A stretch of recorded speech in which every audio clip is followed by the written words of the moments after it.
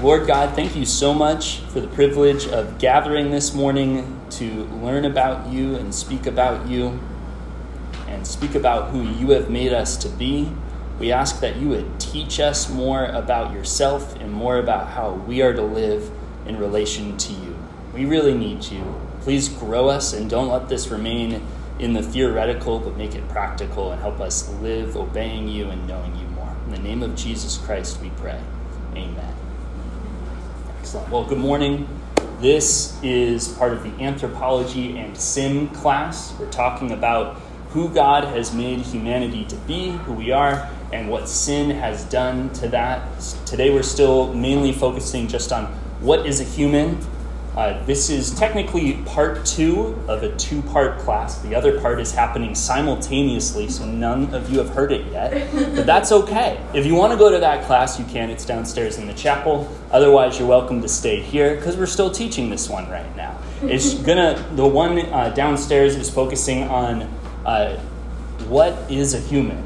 Humans have bodies and souls. That's what a human is. It's what they possess, and it's what they are. We are embodied souls. This class up here is going to be focusing on the soul part, and basically just asking the question, what does a soul do?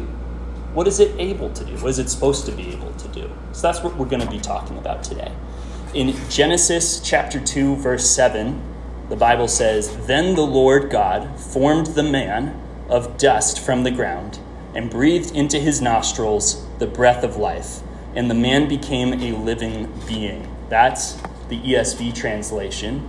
That final word, or final 2 words, living being, can also be translated living soul. The final word is the word for soul or spirit. And so the Bible means to emphasize that we as humans are spiritual in nature. We are both physical, as we have bodies. We are also spiritual. We have souls and we are souls. The Bible uses the word in both ways. We have a soul and we are souls. We have a body and we are embodied souls. That's what we are, right? For more information on that, feel free to go back and listen to the part 1 of this class. It's going to be on the podcast soon, and we can send you that link if you don't know how to find it. But you don't necessarily need that context for this week. I gave you all the context you need right there. We're going to be talking about, what does a soul do? What do we do? And the answer is essentially the soul thinks and the soul takes action. We label these 2 things intellect, the thinking, judging, processing part of the soul, and will, the desiring and doing. So I used the word part there, that part of the soul. I didn't actually mean to say that. That just slipped out. So we got to be careful. We're not actually saying there are different pieces of a soul. We're not actually talking about components. We're talking about abilities, right? So the soul doesn't necessarily have a bunch of parts like an engine does to be able to do one thing. The soul is one thing. It's mysterious. It's a spirit. And it is supposed to be able to do certain things. And we distinguish them just to be able to talk about them, to be able to speak of them in any sensible way. The soul thinks and judges and evaluates, and the soul desires, wants, wills, and acts, right? So that's what human souls are able to do. And one note that I want to make clear is that the Bible never specifically says humans have an intellect and humans have a will, right? It never gives us these direct categories like in a specific Bible verse. Rather, this is how theologians throughout history have tried to think about what the Bible does say. The Bible does clearly say humans think and judge and evaluate, and humans desire and act. Those are super clear, right? And different theologians throughout history have made slightly different models of how we should think about this. I think this one is probably the most common among theologians we trust, and it's probably the most simple and clear for thinking about it. So this is the one we're going to use. You can read a whole bunch of other smart guys who had slightly different views on the activities of the soul, but we'll be satisfied to talk about this one this morning. So the main idea we're getting at today, it's at the top of your handout. God has created our souls with capacities for thinking and acting, and God intends us to use these faculties to know him and to love him. So that's what we're trying to get at today. I'm going to throw one question to the class before we dive into the entire content here. The question is, can you think of a reason why any of this would be important for a Christian to learn? Why would we want to learn what a soul does based on what we've got so far? Go ahead and just give it a stab. What do you think? So if it's not valuable, we shouldn't learn it, right? We talk about how we have to be saved from our sin and our soul has to be saved. So that's the first thing that comes to my mind. Okay, excellent. I hadn't thought of that one as like direct reasons. That's great. Our souls need to be saved. So we might want to know what a soul is and does, right? That's great. Anything else? Looking backwards in the lessons, it helps inform like how we're made in the image of God. Yeah, excellent. So how we're made in the image of God tells us more of what that actually means, right? Anything else? I think it's important to distinguish soul versus spirit because it's a contrast we really understand. So contrast between soul and spirit. Yeah, can you say anything more about that? Well, they're different things. I don't think it's the same thing necessarily. Yeah, so that's a good point. There are actually differing points of view in Christianity on whether soul and spirit actually mean different things, or whether the biblical authors just used multiple words to refer to the same thing. We're going to be using the view in this class that the soul and spirit actually refer to the same thing in the human. And I think the other class, the part one of this class on what a human body is and what a human soul is, will have more to say on that point. If you want to, I don't mean to like kind of steamroll your point, but rather it's important to know that in church history, there were kind of two views on that. Well, at least two. There are probably a whole bunch others that we ruled out as really bad. But the two like kind of main views were trichotomy and dichotomy.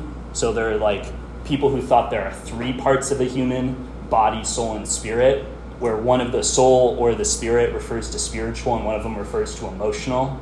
And there's another point of view, the one that we hold to, which I personally think is more biblical, is just dichotomy, soul and body. And emotions are found in the interplay between soul and body, not necessarily as a distinct like third part. Okay? So more on that in the class downstairs if you want to listen to that afterward. For now, we'll focus just on the soul. What does the soul do? But these are great points. We want to know, how do we be saved, right? We want to know, how are we to image God rightly? We want to know who are we as humans? Because this will actually help us live in light of who God is when we understand who he has made us to be. And when we understand what the soul actually does, what we are doing every day, we can actually better understand how we're struggling with sin, what it means to be sanctified and to follow God more obediently, and actually understand how do we like get inside of that process, right? Not that we'll ever actually really dissect it completely, but if there's something the Bible has said about how we operate, we want to know it so we can actually use that information when we try to live more obediently, right? And follow Jesus. Right, so that's where we're going. Let's dive right into section 2, the intellect. We're going to define intellect as the soul's God-given capacity to understand and evaluate. There are two main parts there, understanding and evaluate. And remember, we're not talking about a part of the soul, we're talking about an ability to understand and evaluate things. The Bible depicts the soul as operating with understanding multiple times. These three Bible verses I referenced here are actually points where the Bible specifically uses the word soul or spirit and links it to understanding. The first one is in 1 Corinthians where Paul writes that the spirit of a person knows that person's thoughts. When he's talking about who knows the mind of a person except that person's spirit. God's spirit knows his mind, right? The main point is that your soul has to do with thinking. Isaiah 29, and I am going to go through these fast just for the sake of time. Feel free to open up to them if you like, but I'm just going to kind of go through. There will be other verses we sit in for a minute. Isaiah 29 says, God promises that he will redeem the remnant of Israel, and this is a paraphrase, after exile, so that those who, and this is the quote, went astray in spirit will come to understand it. And that is, their spirits lacked understanding, and so they went astray, but later their spirits will gain understanding and they'll know the Lord better. In Psalm 77, the psalmist is in a season of disaster, and his soul makes a diligent search, that's the quote, to consider whether the Lord will abandon his people and to try to recall the Lord's deeds on behalf of his people. The spirit is engaged in searching and meditating and thinking. So that's just evidence. I think we kind of all agree, we as humans understand stuff. This is just biblical evidence that this is linked to our souls, who we are as people. It's intimately involved here. Right, so the first subpoint under intellect, comprehension. We're going to use that word to basically just describe the soul's ability to perceive matters and understand them. So you could kind of think of that as the first step of intellect. You understand stuff, right? We see things, we understand stuff about them, we perceive them, and this is one way that God's image is reflected in us in a small way. God knows and understands all things. By his grace and by his design, we humans get to understand and know some things in a finite capacity. We're actually meant to understand even spiritual things. The New Testament says a few times that we humans are meant to understand spiritual things. However, sin darkens our understanding. It darkens the understanding of our minds. That's from Ephesians 4. And that the natural man doesn't understand the things of God. That's in 1 Corinthians 2, because they're folly to him. But that's not because he's human, not because the natural man is a human, but because the natural man is in sin. He's supposed to understand spiritual things. God meant for us to understand something about God, to know things about him, to be able to comprehend them. And then what we do understand as humans, everything that we understand, even the stuff we understand incorrectly, we still have some perception of it, right? We still have some mental model. That mental model becomes the basis for the way we judge things and evaluate them. So bottom line for comprehension is actually pretty simple. We are all understanding things, even if some of our understanding is wrong. There's some conceptual image we humans have of stuff, of everything in our lives, right? We understand something. That leads us into the second point, judgment. This is that humans evaluate matters to be true or false and good or evil. We're constantly, sometimes even subconsciously, judging the value of things. We're evaluating stuff. We're evaluating teaching. You're evaluating my teaching right now against the Bible to try to make sure whether it's good or wrong, right? And so we can be able to have a conversation about that. You judge how good food tastes. We are making evaluations about whether things are valuable. Is that car worth the price that the dealership is asking me to pay for it? Maybe, maybe not, right? That's why you'd negotiate.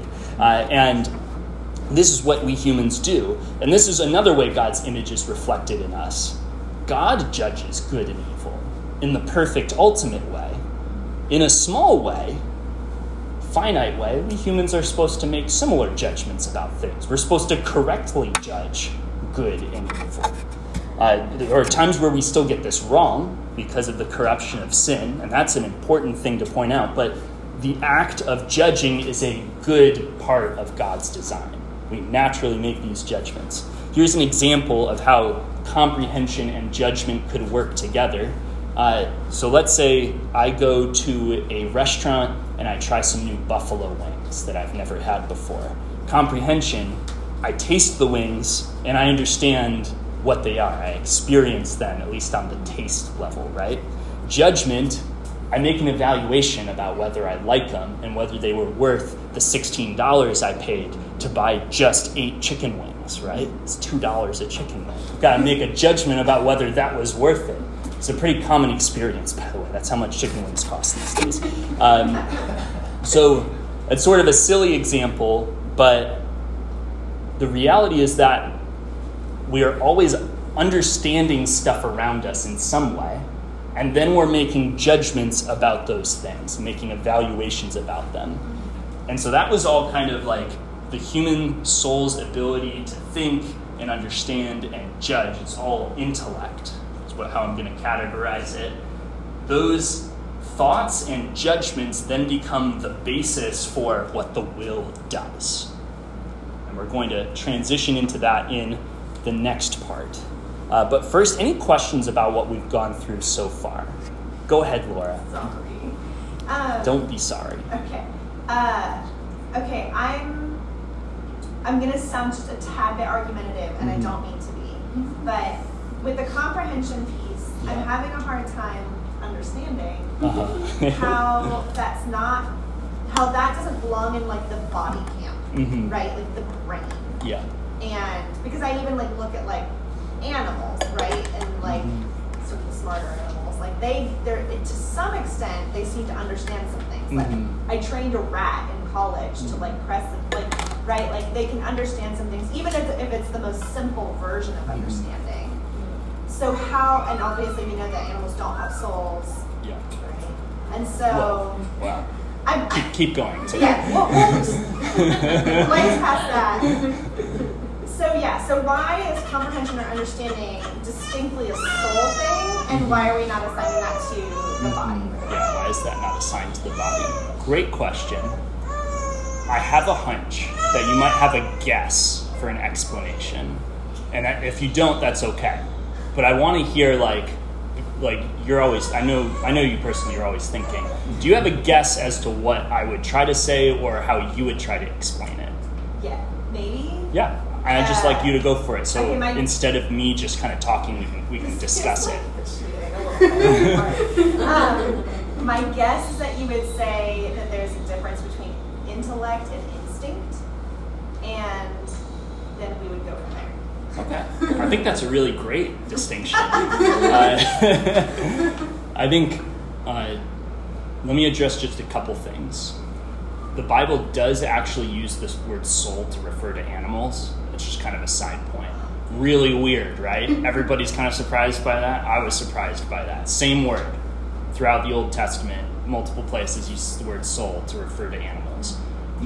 Still makes very clear distinctions between animal and human souls. Never mentions that animal souls will live forever. Never says that. There's a lot of things we just don't know because it doesn't really say a whole lot. So there's a lot of mystery there. I'm not going to try to unearth it all right now. But that's kind of the first thing. Like there's some soul nature to animals, but they're never described the same way human souls are, as having real like understanding, perceiving, deciding power, right? Whereas humans do. The other thing is, I think there is a distinction between instinct and intellect. I think that's a big difference between humans and animals. Animals are never ascribed to intellect in the same way. They are ascribed making instinctual decisions, even very complex ones, right? Like the rat who knew to press the button in order to get, either food or pleasure, right? However, when it comes to distinguishing between body and soul using the intellect, I don't think we're actually trying to say the body plays no part at all. What we are trying to say is that the soul is like the heart of intellect, right? And then our experience as humans in perceiving things and understanding them is a soul and body combo. Your soul is understanding things because your eyes are seeing them, right? Your brain is processing them, but your soul is still the center of it. Even to the point where the Bible describes people who are dead, disembodied souls in heaven, asking the Lord, when are you going to come back and justify us and vindicate us, the martyrs, before the evil world who has killed us, right? So they still have some kind of, they don't have their bodies, but they have an intellect and will very clearly, even without the body.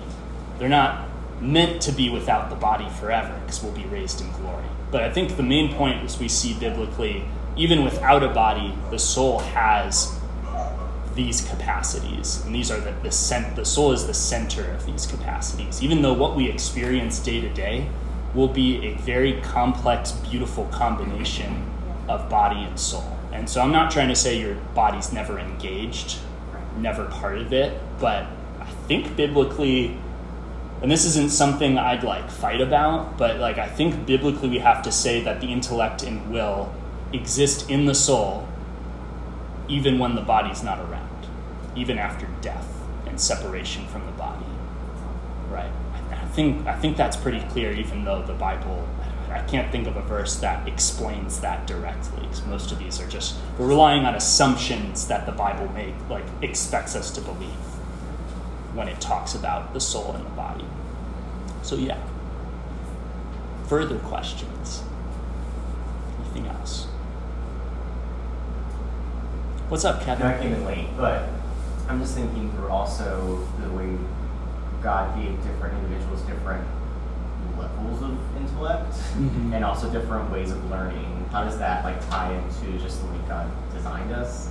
Yeah, I probably don't have a good answer for that, actually. I don't have a great, out of the Bible answer for how do we describe what is the source of people's differing levels of intellect, ability. I think what I know I should say is that all humans have this in some degree, right? All of their souls have this. I think a soul's operation in the world might be impaired by a body that's deformed or hurt in some way. And so lacking, if the brain didn't develop rightly, you're going to be impaired in how you perceive things and react to them, right? So there is an interplay between body and soul. There is. Beyond that, I think that's probably the most comprehensive answer I can give, because the Bible doesn't have a whole dissertation on how all of that works. Yeah, go ahead, Abby, right? Yeah. Okay, yeah, thanks, Abby. Would it be biblically grounded to say, think of the body as like in the creation, in a sense of we're made out of mud, so we're a vessel. God breathed into our nostrils. Breathed in Adam's nostrils, and Adam's a thinking, breathing thing. Therefore, the brain, or our organs, and basically our containers for everything that circulates within us, both spiritual and physical. Yeah, the body as a container idea, or as a vessel idea. That's kind of, I guess, because then when it comes to people who are born in a different type of container, I'm just thinking there's strengths and differences, and that they have strengths people who are also contain differently too. Because I've seen people who are paraplegic who have this incredible intellect, but their ability to thrive is far beyond my ability in a certain sense when it comes to all of the things that they've been able to accomplish through their ability to communicate, and what they've been learning and teaching themselves to actually how to communicate better than honestly I've done, because I haven't had that kind of infirmity, or I'm just built different. Yeah, so I think those experiences you described as people having different bodies and different setbacks and different abilities, totally that's totally true of our experience, totally true biblically.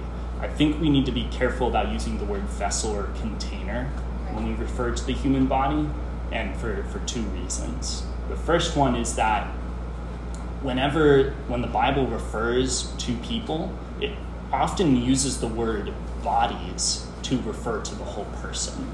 So they actually use, it's called metonymy, refers to a part to refer to the whole. So there's actually something personal about the human body. It's not just a vessel for your soul, and then someday your soul will just, it wants to live without, or could, or intends to live without someday. Rather, your body is actually totally part of your identity. It uses your body as a noun for you quite often. So based on the biblical language, I think we would actually use both the body and the soul as it's part of your identity, right? And not just a vessel for your identity. And the second reason is because one day in glory, we will not be a bunch of disembodied souls living free from bodies, we will actually have our bodies renewed and resurrected. And I don't believe they are different bodies. Based on what the Bible says, we get the same body back transformed. Paul says we shall not all sleep, but we shall all be changed, right? The perishable will put on imperishable. We will have imperishable bodies, and the perfect state of humanity as described by the Bible is that we will all be embodied souls forever, living physically and spiritually, enjoying the Lord and worshiping him body and soul forever. Right. And so the body is actually so integral to worship that we are actually supposed to worship God with our bodies, and it's part of the eternal plan, the one that's forever. I think it's therefore clear that we shouldn't think about it as a container, even though those other things you said about hey, we struggle with infirmities and that totally changes our lives. I would say that's not because you have a bad container, but because your current body, part of you, is corrupted by sin and the effects of the fall now, and that will one day be fixed forever. And so, yeah, it's kind of a nuanced distinction, but there's a whole bunch of theological history behind the container debate. Is probably what we can call it. But it's a very good thread. I'm gonna close down the questions just so that we can get to the next part. But thank you guys for engaging so much right there. That was great. Yeah, if you want more of those specific things we just talked about, I think those will also relate to the part 1 class as well. So give that a listen afterward, or go bother Cody Montgomery about some more of those ones, because I'm sure he'll know some other stuff too. Great. So next we're going to talk about the conscience, which is still part of the intellect, or still one of the abilities of the soul within intellect. This is your own judgment concerning yourself and your deeds. This is just judgment applied to you when you think and judge yourself. Conscience involves three basic things. Knowledge, understanding God's will to some extent and to some level of correctness.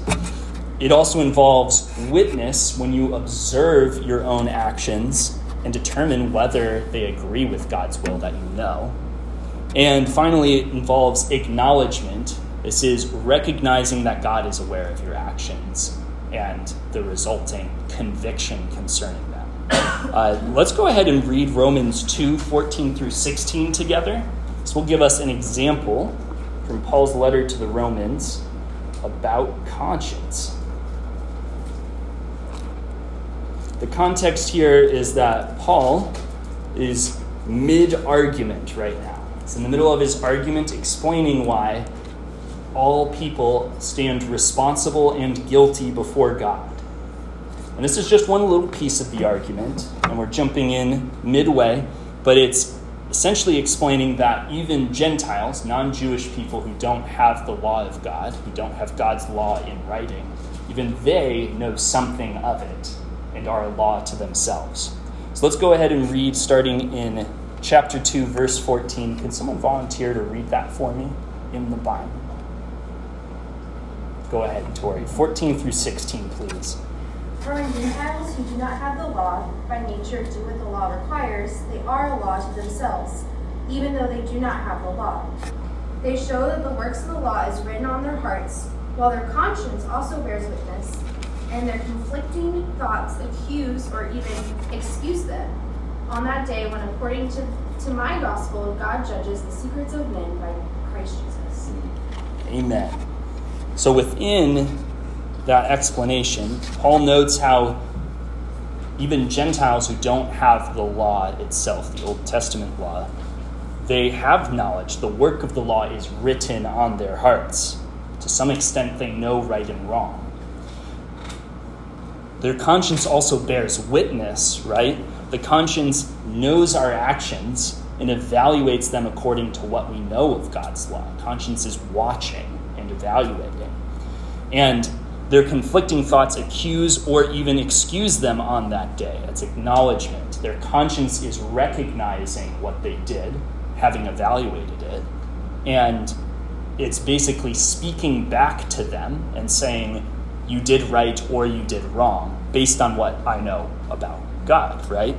What, little or a lot I know about God. Our conscience testifies to us concerning the day of judgment and convicts us. So that's what the conscience is, and that's what it does, right? And so the conscience is actually a good thing. Conscience helps us obey God, makes judgments about what we do, and helps us steer the ship back into God's path, into obeying him and loving him. However, your conscience can make mistakes. I think that should be very clear from the very first step of the conscience, knowledge. It's possible to know God's law incorrectly, right? It's possible to be convinced that something is good when it's not actually good. Example, you might have grown up, or one of us might have grown up believing it's actually wrong to share the gospel with others because that's like imposing your view upon other people. If that's something, I grew up believing, is that it's wrong for me to evangelize because it's too forward, it's too blunt, it's actually hurtful to people. And then my conscience convicts me if I try to talk to somebody about Jesus and says, you shouldn't have done that, Zach. That's actually very bad.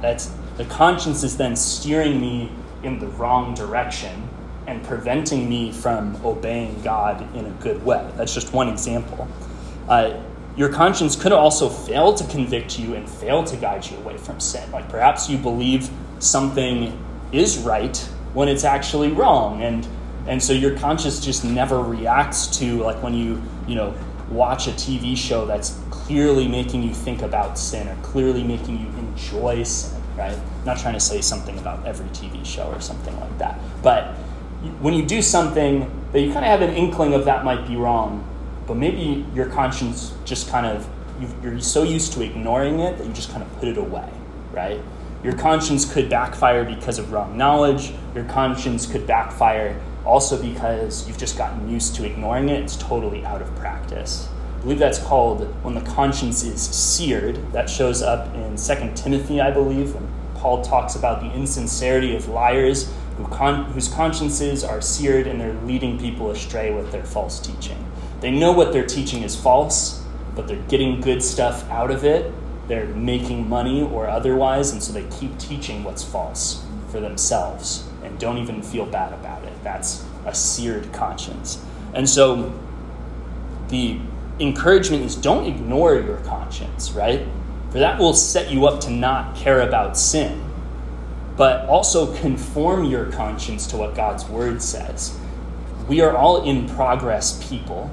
We all have consciences that still require maintenance and growth. And so when we find ourselves convicted in a direction, in general, we should listen to that conviction and trust that as we keep reading the word and keep spending time around God's people and keep growing with them, that God will grow our conscience to conform to his word more rightly, to his true law. And so that we'll continue listening. So don't turn it off. It's actually really good. You don't need to be crushed by your conscience. That's not the point. The point is to really hate your sin and be convicted by it, then go to the Lord and trust him for forgiveness and repent and turn away from it. Because the true life is found in following Jesus, trusting him, being changed by him one step at a time. Question for the class. What should we do when our conscience differs in judgment from that of other Christians? What happens if, so Tori and I are married, what happens if I think we should watch a TV show, but she doesn't think we should watch a TV show? That's just an example. You don't have to give an answer for that question. But like, what, I just made that one up. What do we do when Christians disagree based upon their consciences? Kevin. Pray about it. That's a great answer. And then I think and then after that, I think depending on the scenario, I think like a husband, wife, spousal relationship, I think talking through it, Mm-hmm. and then not leading someone into a seared conscience or like creating that discernment in a couple of situations. Mm-hmm. So I think in that scenario, I think that's a way to go. And like maybe relegating or sharpening something that you might be missing that, say, Tori might see, might not, vice versa. Yeah. In that example, it can continue the process of leading each other to eternity and glory to God in that. Yeah, excellent. Prayer and discussion and being charitable. Sure, yes. Great start right there. Yeah, any other thoughts? I think in general, I'm reminded of the verse. I know Paul said it, and I can't remember which book it is, but it's in terms of like sort of deferring to the weaker brother. And so, in this case, even though we would normally say, well, complementarianism means that the husband is he's the leader and he's going to, if there is kind of a standstill on decision making, like he's going to make the call. In that case, you should make the call that you not watch the TV show, even though that's kind of her preference, not yours, because that's how you protect your wife, who is in that case the weaker brother, because the conscience is safe. Yeah. That's really good. Go ahead, I think James. 1 Corinthians 8 is everything up with like the meat sacrificed to idols, so you should not eat it, even though your conscience says that it's fine. I mean, I think, so backing up a little bit on your question, I think praying, like looking to the Bible to see if there's something clear one way or the other, because like if somebody's conscience is like clearly going against what like an affirmative thing said in the Bible, then that might be something to work through with them. But then I think it's like once you've prayed, gone to the Bible, maybe talked to other people who aren't involved in whatever other brothers and sisters in the church. Yeah. Then I think deferring to the weaker conscience and like help thinking about how can we serve each other and help each other to serve God more in line with our consciences. Yeah, excellent. So defer to Scripture. If something really is clear in the Bible, it's worth checking out and submitting to that. And then when something's not clear, you defer to the person who would be caused to sin if you did that thing, right? Like, Tori thinks it would be sin to watch this TV show together. I should be sensitive to that, because even if it's not sin in actuality, if she believes it's sin and I say, no, we're doing it anyway, then I'm helping her sin against God through her conscience, because she believes it's wrong, but then she's doing it anyway. And that's training someone to basically not listen to their convictions about God and caring for each other's souls that way, growing us to listen to convictions, be careful about how we represent God and how we love him is actually so much more valuable than just having a little extra freedom. The Bible passages you referenced in 1 Corinthians, there's another one in Romans 14. The goal is be willing to give up your rights for the sake of seeing somebody else grow in Christ and protect them from stumbling when, maybe it's just their understanding isn't there yet that this is okay and that this is fine, that this isn't actually sin. Or you could be wrong, right? But have humility about that and defer and make it your priority to see other people walk with Christ well. Amen. Great. We're going to move on now to the next section. The next section is the will. And in this section, we're talking about the soul's God-given capacity to desire and to do. These 3 Bible verses I've got here at the top are just, some more evidence that the spirit or the soul is involved in making choices and desiring things. I'm just going to rattle them off for you. In Exodus 35, God commands Israel to bring free will offerings for constructing the tabernacle, and, quote, everyone whose spirit moved him brought a contribution for the tabernacle. Spirit was involved in moving people to do things. In Ezra chapter 1, God stirs up the spirits of both Cyrus, king of Persia, and of the exiles of Judah. And those who had their spirits stirred up, they take action to return to Jerusalem. So God moves people in their hearts to take action, and therefore they take action. Soul's involved there. In Matthew chapter 26, this is the part where Jesus says, the spirit indeed is willing, but the flesh is weak. He describes the spirit or soul of a human as willing. So therefore, the human spirit has some volitional power, but might be hindered by sinful flesh, right? Corrupted and confused. right? And so stymied sometimes by the weakness of the flesh. What this means for us in actuality is that the will is something that the soul does. It works in conjunction with the body. The body's informing the intellect and informing understanding, and the body's taking actions, right? So it's still all you. But the will is some function of the soul, and this will includes both desire and action.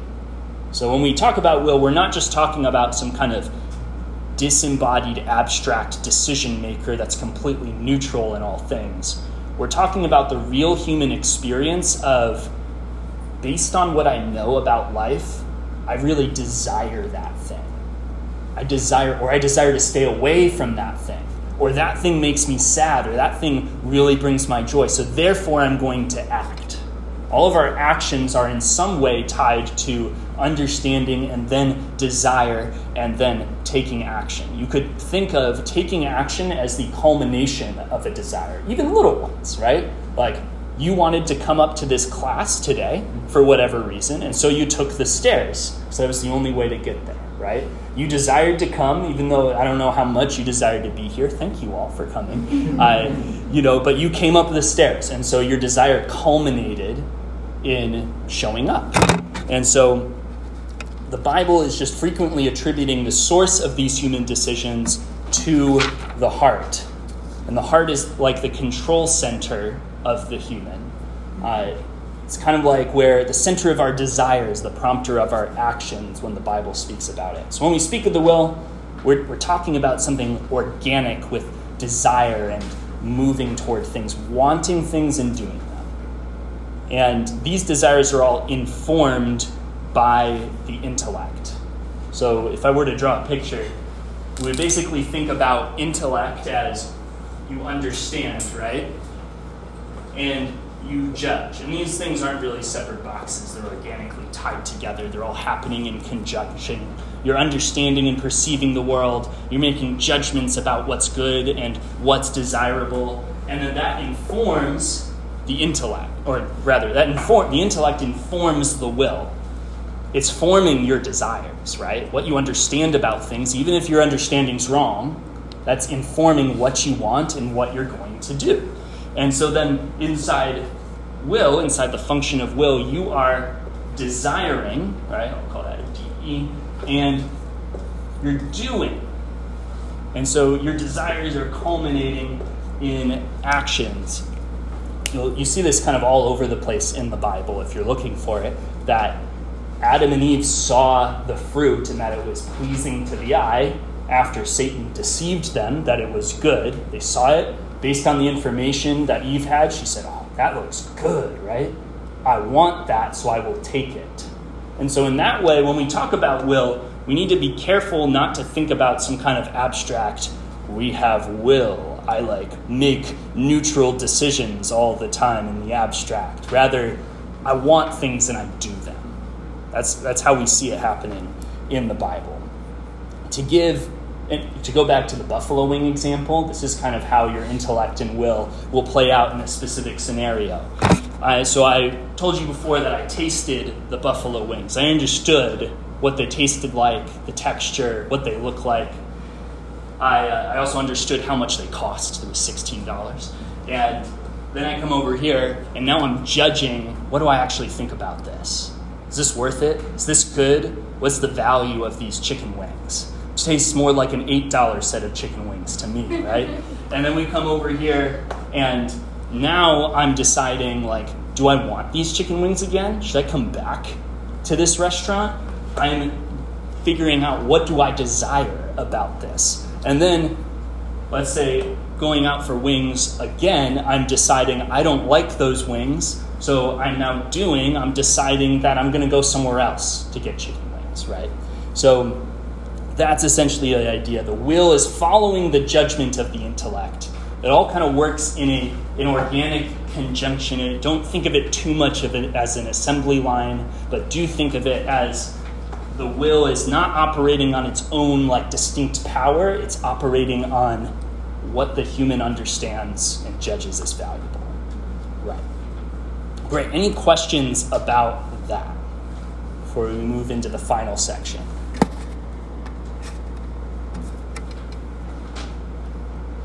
I'm excited for you to answer point C here. Okay. What do you think, James? The question is, well, we ended up only having 10 minutes left, but here we are. Do humans have free will? Please answer this question. Quick.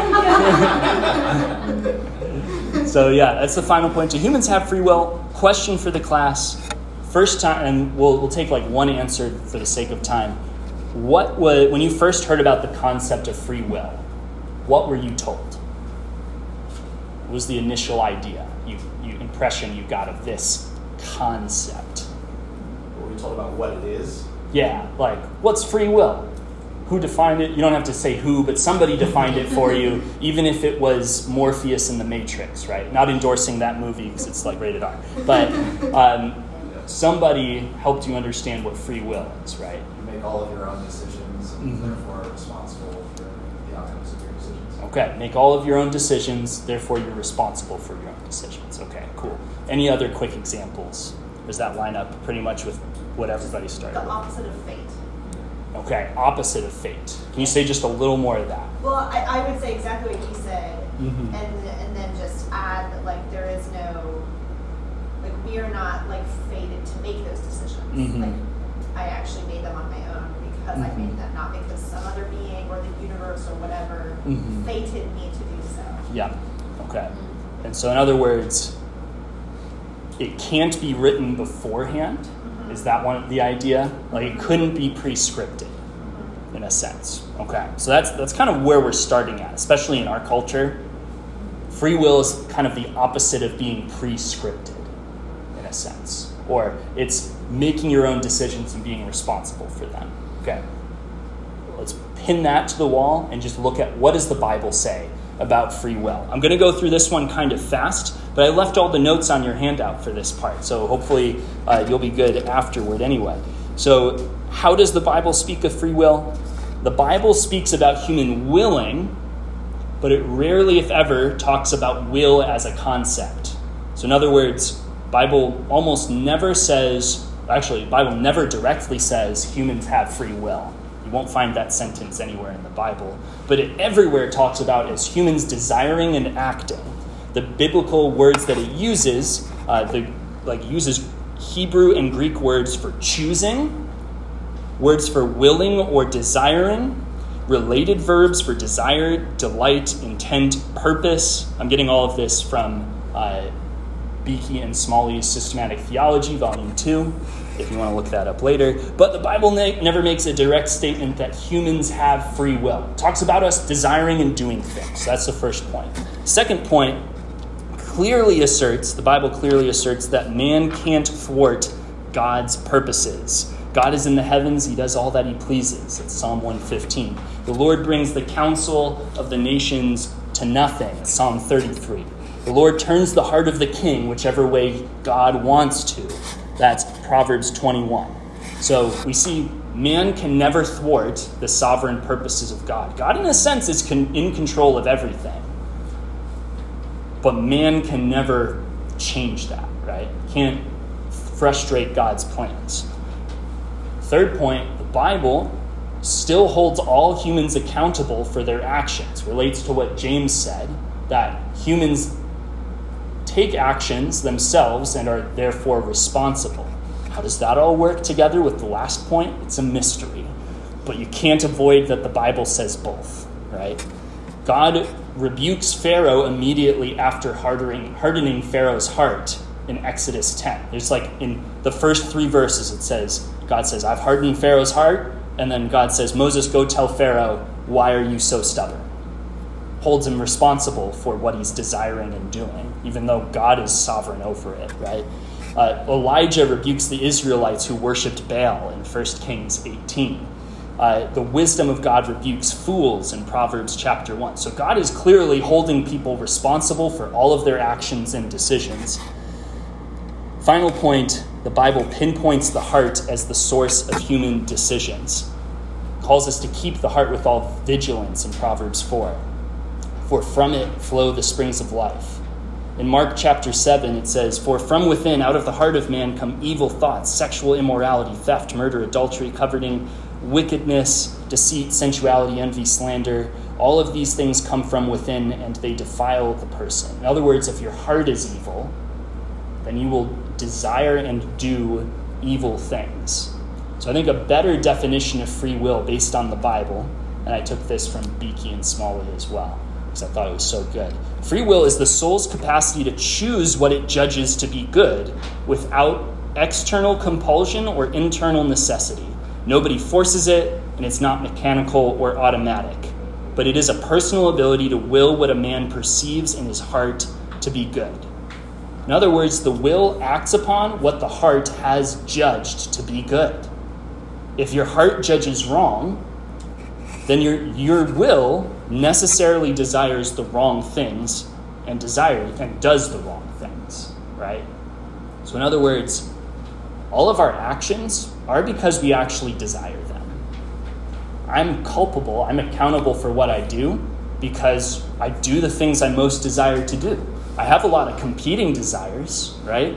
A lot of competing desires. But in the end, I make the decision based on what I want to do, even when I don't want to do something. Even when it's like I feel awkward or embarrassed, and so I don't do the thing I think I want to do. I don't share the gospel at work because I was embarrassed to bring up Jesus at the lunch table. But in the end, what I wanted most in that moment was to not be uncomfortable. And so I'm still accountable for it, even though it kind of felt like I didn't do the thing I wanted to do, right?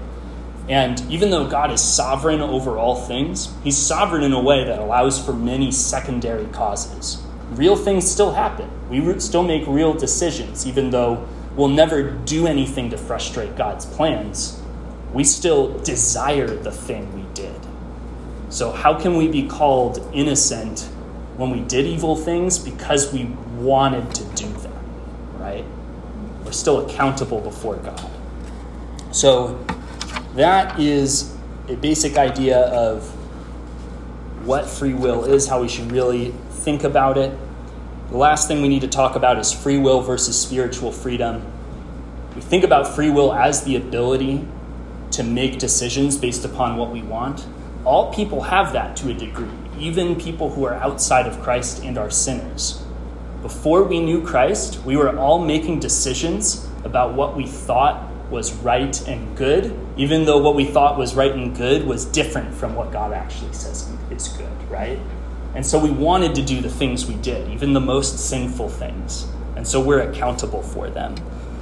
But biblically, spiritual freedom is the ability to do good and reject evil. If we looked at Romans 6, you'd see that God, when he saves us from our sin, sets us free from sin, and we become slaves to righteousness, right? The true freedom is found in obeying God and doing what's right, because that's where the real joy is. That's where the real fruitfulness is. That's where the true life is found, is in submitting to God and obeying him and following his ways. And so, though we could say everybody, even those under the bondage of sin, have a free will because they do the things they desire, we should say, well, before we know Christ, our desires are held captive by our corrupt intellects because we judge evil things as desirable, right? We judge them as good. Even the things that look good on the outside, like when we do natural good things, even before Christ, ultimately we're doing them for either our good or for other people's good or for our profit or somebody else's profit, but not God's glory, right? And so we're still not understanding, evaluating, and desiring the good things of God, and so we're accountable. And the real freedom is found in when someone becomes a Christian and you're set free to actually desire the things that are good. That's real freedom. So in other words, it's helpful to make a distinction between just being able to will stuff, which is a good thing, but it's not the best thing. The best thing is you're able to will stuff, but you finally desire the things that are good and the things that are most necessary. Right. So we've just run out of time right here. I had hoped we'd be able to talk more about that. I'm just going to open it up for quick discussion or questions. and then we'll dismiss after that. Yes, Kevin. I would say two things. One here at the end of the spiritual freedom, I always find it interesting, fascinating when folks that claim Christ and then say they have the freedom to do something that's against Scripture. I always find that just an interesting thought process on their part to use and twist the spiritual freedom that Christ does give us, but in a worldly way. So I just always find it interesting when I talk with other Christians that might say things like that. So I appreciate you throwing that out in the true gospel way of what spiritual freedom is. And then the second part is I just been reflecting this year on just how awesome and how big God is, which we do often talk about, but I just kind of meditating on that personally, and just the way that I used to understand the intellect that God did give me, and how I used to understand things and judge things and then desire things, just the connections that you made from intellect to will, and then just how the Lord provided that, but now He's sanctified that. And it's the way that we can view things now and understand things from the intellect He initially gave us, but now we can view it through His lens. I just think that just shows how just awesome and how big and powerful that God is. Amen. Since we're over time, I'm going to close us with one note of application and then pray and dismiss. And if you have more questions, you want to talk more, feel free to hit me up later. Would love to. The final piece of application is, I think, pretty straightforward. It's that if what we do and what we desire is really based upon what we understand and what we judge to be valuable, then I think a clear application is reevaluate the measureless worth of Christ every day. Because I think we frequently hear the application, think about the gospel all the time, right? That's a pretty clear one. That comes up a lot. But we need to take that one step further and actually ask the question, based on the gospel, how valuable is Christ to me? How valuable is His humility in leaving His throne to become a man and die in my place? How wonderful is it that He actually died in my place when I was His enemy? Isn't His love magnificent? Isn't that worth far more than any other way I could spend my time today? Isn't He so worthy? It's meditate not just on the facts of the gospel, but on the true worthiness of your God. You need to engage the judgment and not just the understanding. Once you engage that judgment, what has to follow, if you have really evaluated Him as being the most valuable being and desire in the universe, what has to follow is life living in light of that, being transformed to walk with Christ and will the things that He says is good, because your desire will be for Him. So it needs to transform our desire. So that's an application for me. It's an application for all of us. We need to engage our understanding and our judgment to reevaluate every day how great is the Lord Jesus Christ. Isn't He worth all of my devotion and obedience? Isn't He the most desirable thing for who He is and what He's done? Yeah, it's the only way to know God. Yeah, so let's close on that. Lord God, thank You so much for Your word. Thank You for teaching us about Yourself. Lord, please apply this lesson to our hearts, what You actually mean to change us for good and not just make us smart for no reason, but make us people who desire You and obey You and walk with You for Your glory. We love You. In the name of the Lord Jesus Christ we pray. Amen.